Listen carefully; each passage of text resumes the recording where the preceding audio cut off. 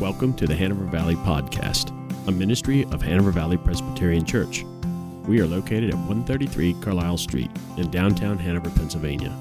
Check out the rest of our website at hanovervalley.org. Thank you for listening.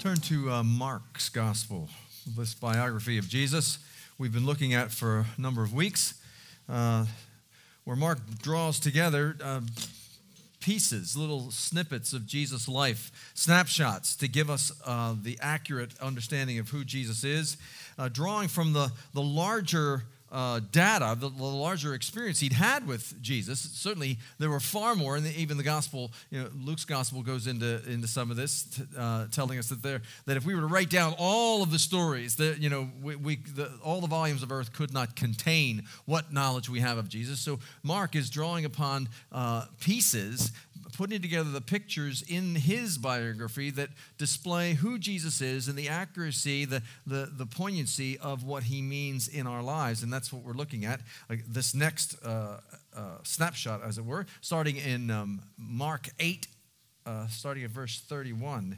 Nope, what'd I say, 27? Is that what's in the bulletin? Then it's 27. But I did make a mistake. We're going to read all to verse 1 in chapter 9, because that's where the little section ends. So starting at verse 27. Jesus and his disciples went to the villages around Caesarea Philippi. On the way, he asked them, "Who do people say that I am?"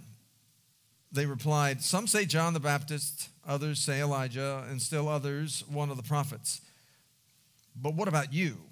he asked. "Who do you say I am?"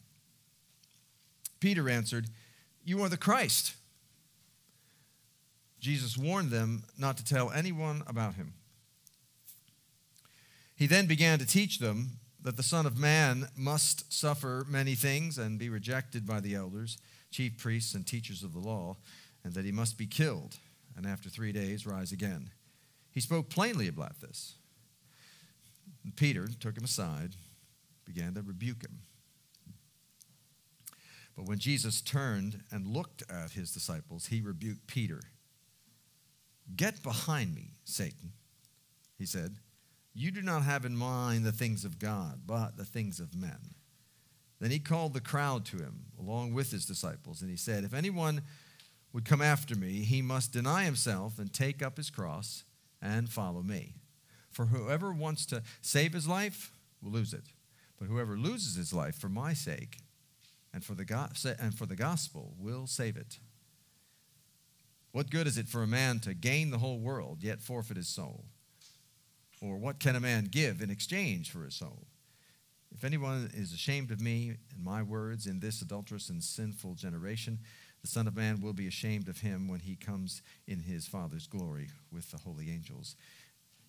And he said this to them, "I tell you the truth, some of you are standing here will not taste death before they see the kingdom of God come with power." This is God's word. The grass withers and the flower fades, but the word of God will stand forever. Let's pray. Father, we thank you for your grace and for the hope that you give us in Christ. We thank you for the work that he's accomplished for us, that has given us a pathway to receive your grace rather than attempt to achieve it in some fashion.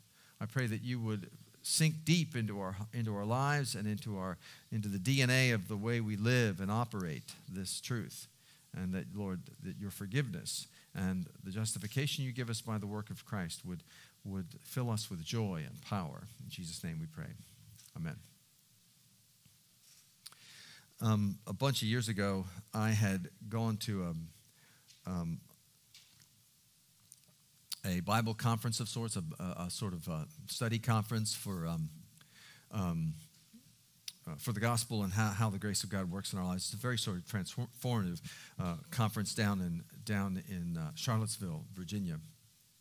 And there were hundreds of people there, and I had been to this conference a bunch of times over the years, so much so that the speakers, at this particular version, I knew most of the speakers, and I knew the MC, and I knew the pastor of the church where we were, and there's a certain sense where I kind of felt like an insider. You know, when you go to something like that, you feel, and sort of, I wasn't the speaker, but I knew the speakers, and so you sort of feel a certain way about that. I mean, if you've ever been in situations where you're sort of in the shadow of greatness, as it were, and everybody's sort of excited about the speakers, and I wasn't one of them, but I was sort of, I knew them on a first-name basis, and I'm rubbing shoulders with them, and I had been, and so the conference was just about a week long, and we had 2 or 3 sessions a day, and at each of the sessions, we'd have a worship time, you know, with singing, and then right before the speaker would speak, the MC, the person running it, would call someone up from the audience, from the people there,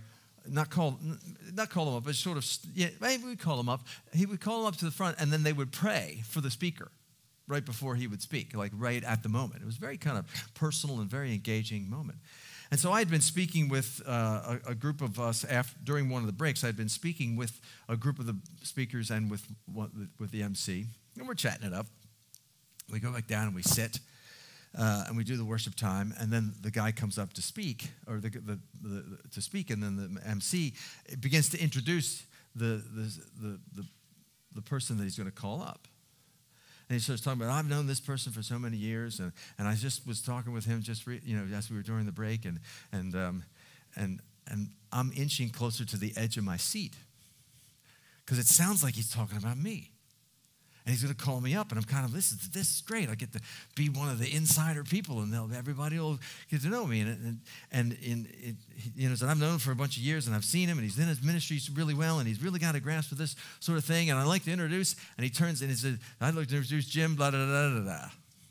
And he gets up. I mean, it was almost to the point where I'm taking the weight off of my butt to get up. And, yeah. And I shared that story with a couple of people who we took from the church here. It's mildly embarrassing. It's kind of like when you're in a mall, or you're in a setting, and someone ahead of you that maybe you can't quite recognize. It's a little further off, but then they do one of these, and then you go, and then you do this, and it's the person behind them. Yeah, I've had that happen a bunch of times. They're waving at me. That person, I know that person. Oh, wait, no, it was them. Okay. There's a little bit of that. The reason I tell you that story is because when you hear yourself, when you see yourself, when you think what's happening is about you, it proves how self-absorbed you are. When in those situations, I was so caught up in wanting to be the center of that conference world, not in an overt way. I wasn't overtly trying to be the center of attention. I wasn't trying to create any drama, but it would have been nice to be recognized, to be noticed, to be understood, to be acknowledged. We all want that. When someone waves, someone that is in power, someone that's attractive, someone that's in the know, and they wave at you, it's nice that you think it's you. It's nice to. And there's a sense where when that's the condition of my heart, when we become so sort of tightly wound about ourselves, everything in life, we interpret everything in life through that lens, through that filter of what is this saying about me? Am I at the center? And there's a sense where, and we're going to get to it, you're going to have to wait a minute before we get to it, where this passage is getting at some of the dangers of that. Jesus, in this passage, through the conversation he has with his disciples, through these interactions, this particular passage in Mark is a critical transition. Because up until this passage, everything that Mark's been showing us he's been giving us incidents in the life of Christ where the culture and the experiences that he's been having are, who is this guy? What's going on? Who is this about? Who is this Jesus? And then we find out in Mark 8:27 and following who he is. And in this particular experience with his disciples, he's telling them, number one, how faith works. He's telling them, number two, how saving the world works. And third, he's telling them what happens as a result of those things. What happens as a result of how faith works, and what happens as a result of how saving the world works. If you follow along with what I'm saying. In this section, Jesus starts the conversation by saying, what's the word on the street about me? What's the conversation? What's happening? What are people saying about me? What are people getting? What are they not getting? What are you hearing about me? And the disciples go, well, here's what's happening. Here's what they think. Some of them think you're John the Baptist. Some of them think you're Elijah or it's one of the prophets. All good things. But they weren't getting the real essence of it. And then Jesus comes down to what he was after. He wasn't so much after, he wasn't really committed to the idea of what people think about him. He wasn't sort of self-absorbed to understand what or to be so concerned about what are people thinking about me. He really was trying to get at this question. The first question was in service to the second question, and the second question was, what do you think? What do you think? Because that's the essence of faith. Faith isn't so much, give me the right answer. Faith isn't, let's talk about all the options. Faith isn't, and when it comes to Christ, it's not so much what does everybody else think about Jesus, or here's some nice intellectual facts, or here's what the data suggests about Jesus. Here's the information we know about him, but what do you believe? What do you believe? What have you sunk your heart and life into? What is it that you're willing to commit and put your weight on? And Peter says, presumably some of the other Gospels in this instance, some of the other biographies tell us that he was answering for the 12. He was speaking for the 12, as it were, saying, although, you think about that for a minute and you go, he was speaking for the 12, but we find out in the end, he wasn't speaking for all of them. Because one of them never got it. But acted like he got it, presumably. Shook his head. Yeah. Was there when Jesus was asking the questions, was there when Jesus was doing the miracles, was there, and you forget about him, you forget about Judas all the way along, and he takes his role, his unbelief, his not getting it comes to fruition in the last week of Jesus. The biographers, the gospel writers make it very clear that in the end, all the stuff we've been talking about, he never really got. But here Peter is answering for the 12, presumably, or for the 11. Here's what we believe. We believe what we're willing to put our weight on is that you're the Christ. Now, to use the word Christ was because in the language of the day, Christ meant the anointed one. It meant the Messiah. It was a Greek reference to the Messiah, that you are the chosen one of God. John's gospel says, "You are the Christ. To whom shall we go? To whom shall we go? You have the words of life and of hope. We are willing to. We have no other options but you." Thing is, though, in the day and age when Peter would have said, "You are the Christ, you are the Messiah, you are the chosen one," he would have been thinking the idea of the day was that a Messiah would come, a Savior, a ruler, an anointed one would come and make all things right in a human contextual experience. Jesus would come, the Messiah would come, and would release us from Roman rule, would change our situation, would bring Israel back to its status in the world, and all would be well. It would be a human, physical kingdom. And when Peter is saying, "You are the Christ," what he's saying is, You're the guy that's going to lead the insurrection. You're the guy that's going to be that's going to be the true king. You're the guy that's going to bring us back to power in this world. That's what Peter is actually saying. And indeed, there is a part of what that confession that is accurate. But even Peter didn't understand completely who Jesus was. Even the disciples didn't understand everything that he was. But what they understood about him, they were willing to surrender to. They were willing to make decisions based on that truth.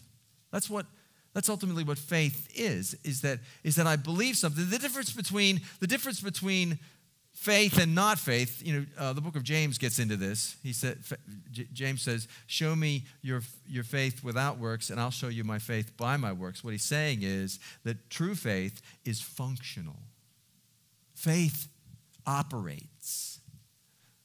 It isn't just intellectual. It's not just something I talk about. It's not just something that I sort of say that I believe in. It's not something that I whimsically, sort of have as a drama going on in my head. But faith, if it's actual, faith, if it's real in a person's life and in a heart, is something that I'm willing to make decisions with as it relates to my life.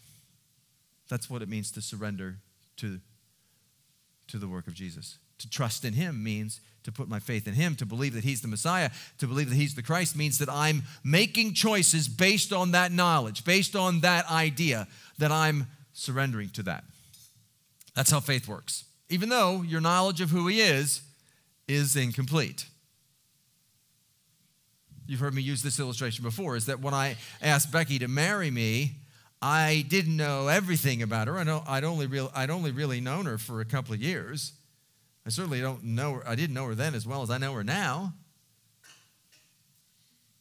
And the crazy thing is that if knowing everything I know about her now, I'd still done it. I'd still asked her to marry me on our good days. But what I mean is that when I asked Becky to marry me, and when she said yes to marrying me back and to starting this life together, what we were saying was, I know something about you. I know you. I've experienced you, and I trust you, and I believe in what we are and what we can, and I'm willing to make a decision of my life based on that limited knowledge. That's faith. That's trust. That's the essence of that's the essence of a human relationship. And that's the same thing. That's what Jesus is saying to Peter. That's the essence of what faith is. It's what do you say? What are you willing to put your weight on? What are you willing to surrender your life to? What is it about me? Are you willing? Do you know enough about me to be willing to say, I am going to take the weight off of me and off of my understanding of things and put it on you? That's the essence of faith. So Jesus begins to expand their knowledge. He says, okay, well, here's, you call me the Christ. Wonderful. You think you know what that means. That's great. Now, I'm giving you a little paraphrase here in the mind of Jesus, because then Mark says, then he went on to teach us some stuff. Starts blowing our minds. He says he began to expand their understanding. What does it say? It says that he must suffer, must be rejected, must die, and then come back.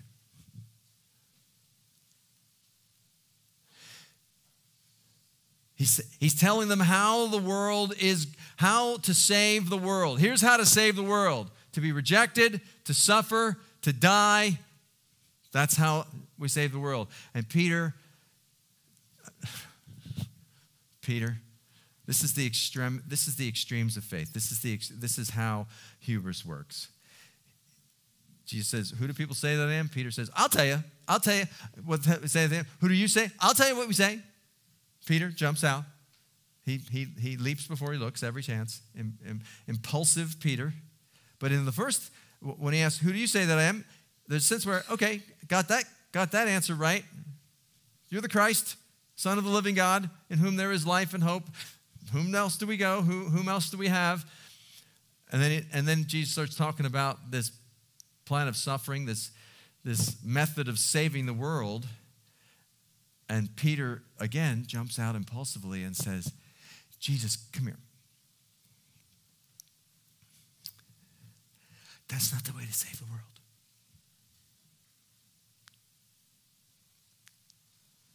What Peter heard was the way to save the world is through weakness, through suffering, through death, through surrender. And what that's what he heard Jesus saying. And what Peter's understanding of how to save the world, the way you save the world in Peter's eyes, and in Peter's understanding, and I'm going to say in anybody's understanding, is the way to save the world is through power, through control,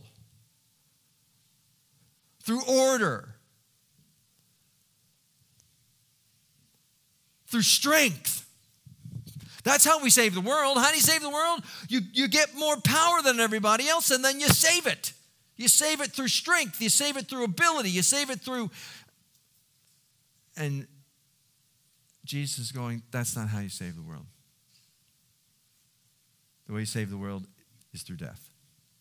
As a matter of fact, he doesn't say that's how I will save the world, or that's how that the Son of Man will suffer in these ways. He didn't say that's how the Son of Man would suffer in these ways. He said, if you think of, as you see the words that he said in verse 31, he then began to teach them that the Son of Man must suffer. Must. It can't be that he will and would. It's that he must. Without the suffering, there can be no salvation. Somebody has to pay the debt. Somebody has to bear the cost. Salvation is not free. Salvation, that to correct the problems, to overcome and to restore the brokenness that humanity and that the world is in, does not come at a small price. It comes at a great cost. And without that debt being paid, there can be no salvation. Without there being some sacrifice, without the shedding of blood, there can be no forgiveness of sins. Noah and I were talking about this week in terms of his exploring these ideas with youth in our community, with students in our community, and how helping students to understand the necessity of the death of Jesus. If after church, several of you are standing out on the street talking, as I hope you do, and enjoying the community and each other together, and you're standing on the sidewalk outside the church, wonderful day, and as you're talking, I come running out of the door. At the same time, you can see a semi-tractor coming down Carlisle Street. And as I come running out of the door, I run into the street, and in front of the tractor that is about to approach, and I go, "I love you all." And the tractor, what do you think of that? Is it loving? Well, yeah, maybe it's loving. I mean, it's certainly a depiction. Give up my life for my friends. You're all my friends. I love you all. More than likely, you think it's crazy. And you wonder, what the heck was that about? He could have just said he loved us. I believed him. He didn't have to, why is he throwing himself in front of a tractor trailer? But if one of you were in the street at the time and the tractor trailer is barreling down and you don't see it, and I come running out, and as I push you out of the way, I tell you I love you as the tractor trailer takes my life rather than yours, now what do we have?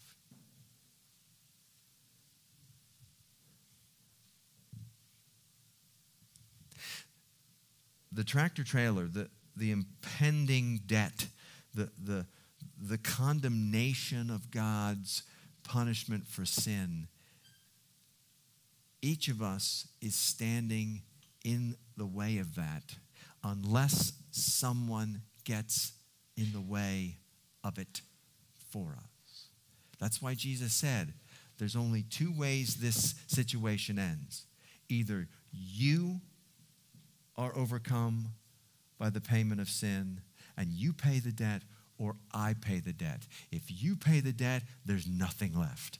If I pay the debt, you are set free. You are made righteous. You are given hope. I must suffer. This is the only way to save the world, through death.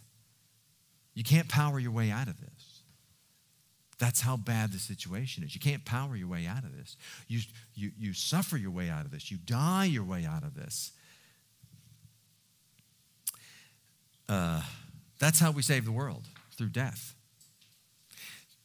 But it's, and I'm going to say it's either, but the story is better than that. Because this is the part of the sermon I don't like to talk about. This is the part of the sermon where it starts to pinch a little bit, because what Jesus says, unless I'm going to live the life of suffering, this is what the Son of Man has to do, and that's blowing their minds to begin with. And Peter's going, Jesus, let me pull you aside. Let me tell you how to save the world. This isn't how to save the world, in you dying. He said, and Jesus was very clear about it. Jesus was very upfront. And Peter's going, this isn't how we save the world, Jesus. You're not going to have to die. And Jesus says, Satan, I've been here before. Satan. And where he was there before was in the desert for 40 days. And the three temptations we know that Jesus received, John's gospel tells us. Make bread for yourself, Jesus. You're hungry? Turn this into bread. You can do it. Do it. Use your power. Save yourself. Provide for your own needs. Do your own thing. What Satan was tempting him to was self-reliance, self-power to save his situation.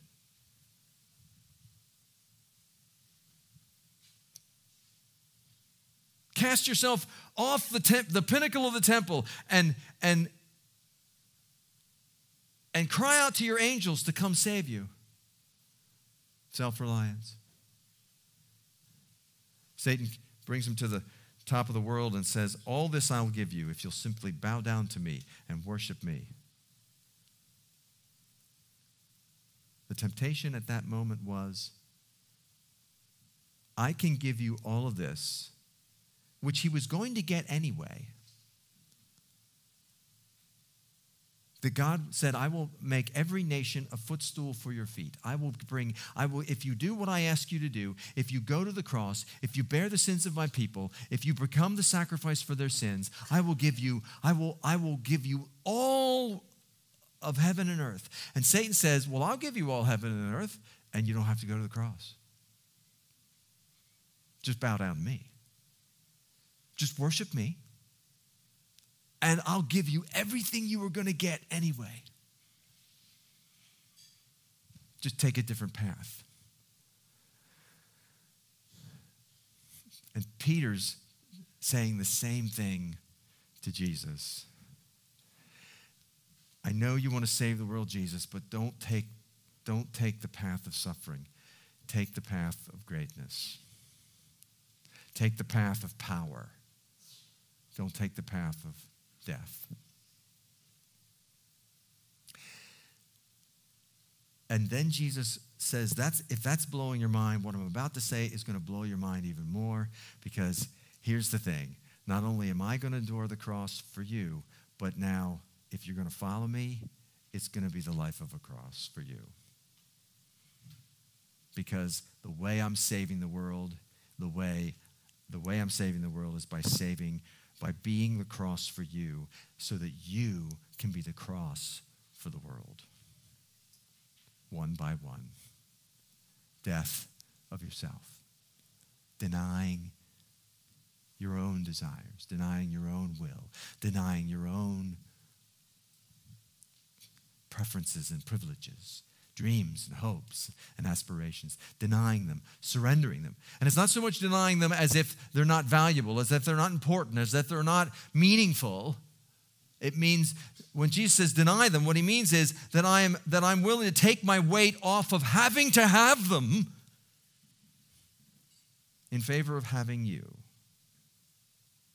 And it's as if I'm placing all of my dreams, hopes, and desires into your hands and saying, do with them as you wish. Do with them as you wish. I'm happy to have you. It's very much like getting married. Because there's a sense where I'm going, when I ask Becky to marry me, it's like, I don't care what happens. I'm just happy to have you. I don't care.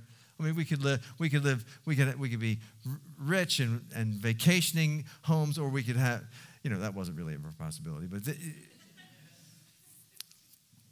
but we could be poor as paupers. We could have nothing.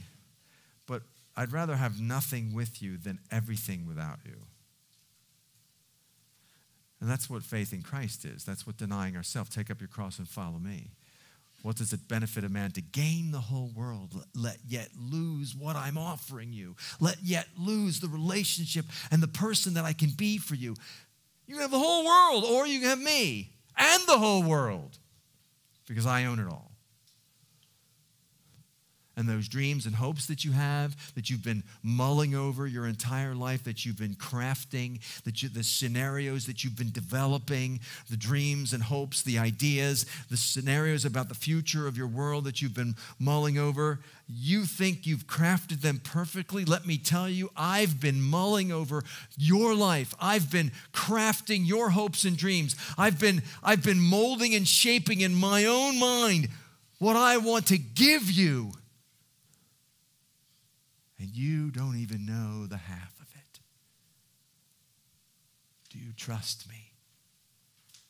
To deny your self-reliance. We are so addicted to self-sufficiency. That's the essence of what sin is. From way back in the Garden of Eden, when it all began, that was the essence of the problem. The essence of the problem was Satan says, God's holding out on you. You can really have more.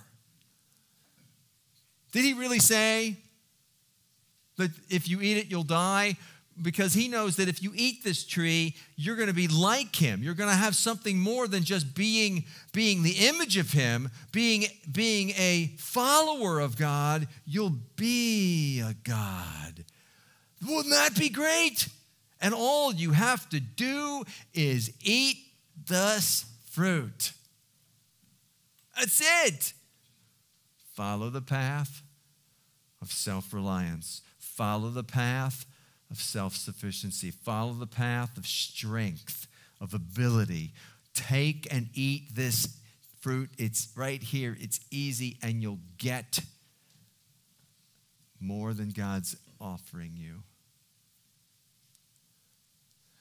And we've been on that path of self-sufficiency from the very day on. Every time you and I break God's design, every time you and I fall and fail to live according to God's hopeful plan for our lives, is because we are relying on ourselves, because we are trying to find a sufficiency in our own abilities, because we fail to follow the path of weakness, but follow the path of strength. Paul says, in my weakness I am made strong. In my weakness, he is more evident. That by virtue of denying myself, denying my abilities, and it's not so much denying that I have abilities, it's just the word deny is a way of saying I'm taking the weight off of that and putting it on what he is going to accomplish. I'm taking the weight off of my strength plan and putting it on the weakness plan.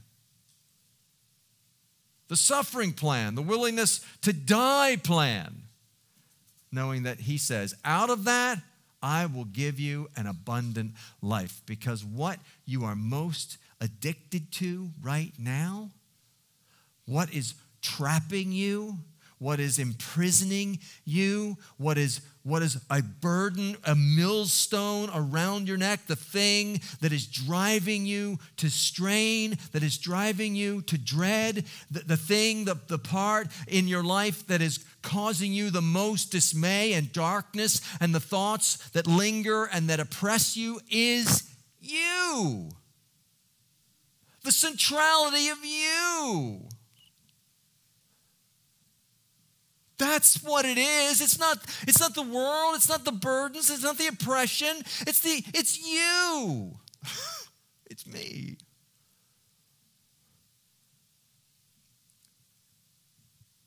I'm spiraling around me. Makes me dizzy, makes me disoriented. Drunk on me. That's the prison I'm in. That's the prison you're in. If you could be free from you, what could happen? What kind of world could this be? What kind of life could you live? What kind of amazing experience could happen in your life? Being free from yourself.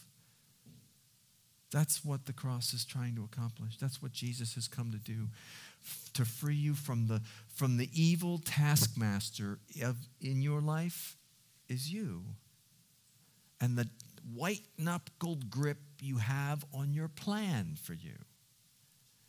Loosen your grip. Surrender, deny to him. Give it to him and let him build something for you that you can never imagine. Growth in that situation. What does it look like to grow if I surrender myself? It means that you're not spiraling around you and what you are getting or aren't getting, or how bad you are or how good you are. Growth becomes me not worrying or wondering if I'm getting better. I'm just trusting in Jesus. I'm just surrendering my life and living through the death of myself. And I'm not worried. And that seed, that seed of growth, you don't keep checking it to find out if I'm getting better or not. Doesn't matter if you're getting better. Are you denying yourself? Are you living, trusting in what he's accomplished for you, not what you accomplished for you? And then just day by day, death to self, surrender to him until you begin to see the beauty of what he's doing in you and in this world. Let's pray. Thank you, Father. Thank you that you've come to free us from the enslavement we have. Enslavement to ourselves, self-absorption, self-reliance. That as we die to that, we become powerful for your work in this world. Even as you at the cross denied yourself, surrendered everything about you, did not think equality with God was something to be grasped, was not even possible for you, God himself, to bear the cost, to take the road of suffering, and that you empower us by your Spirit to be little Christs in this world, to change it, to save it, to transform it, even as you're doing our hearts. In Jesus' name we pray.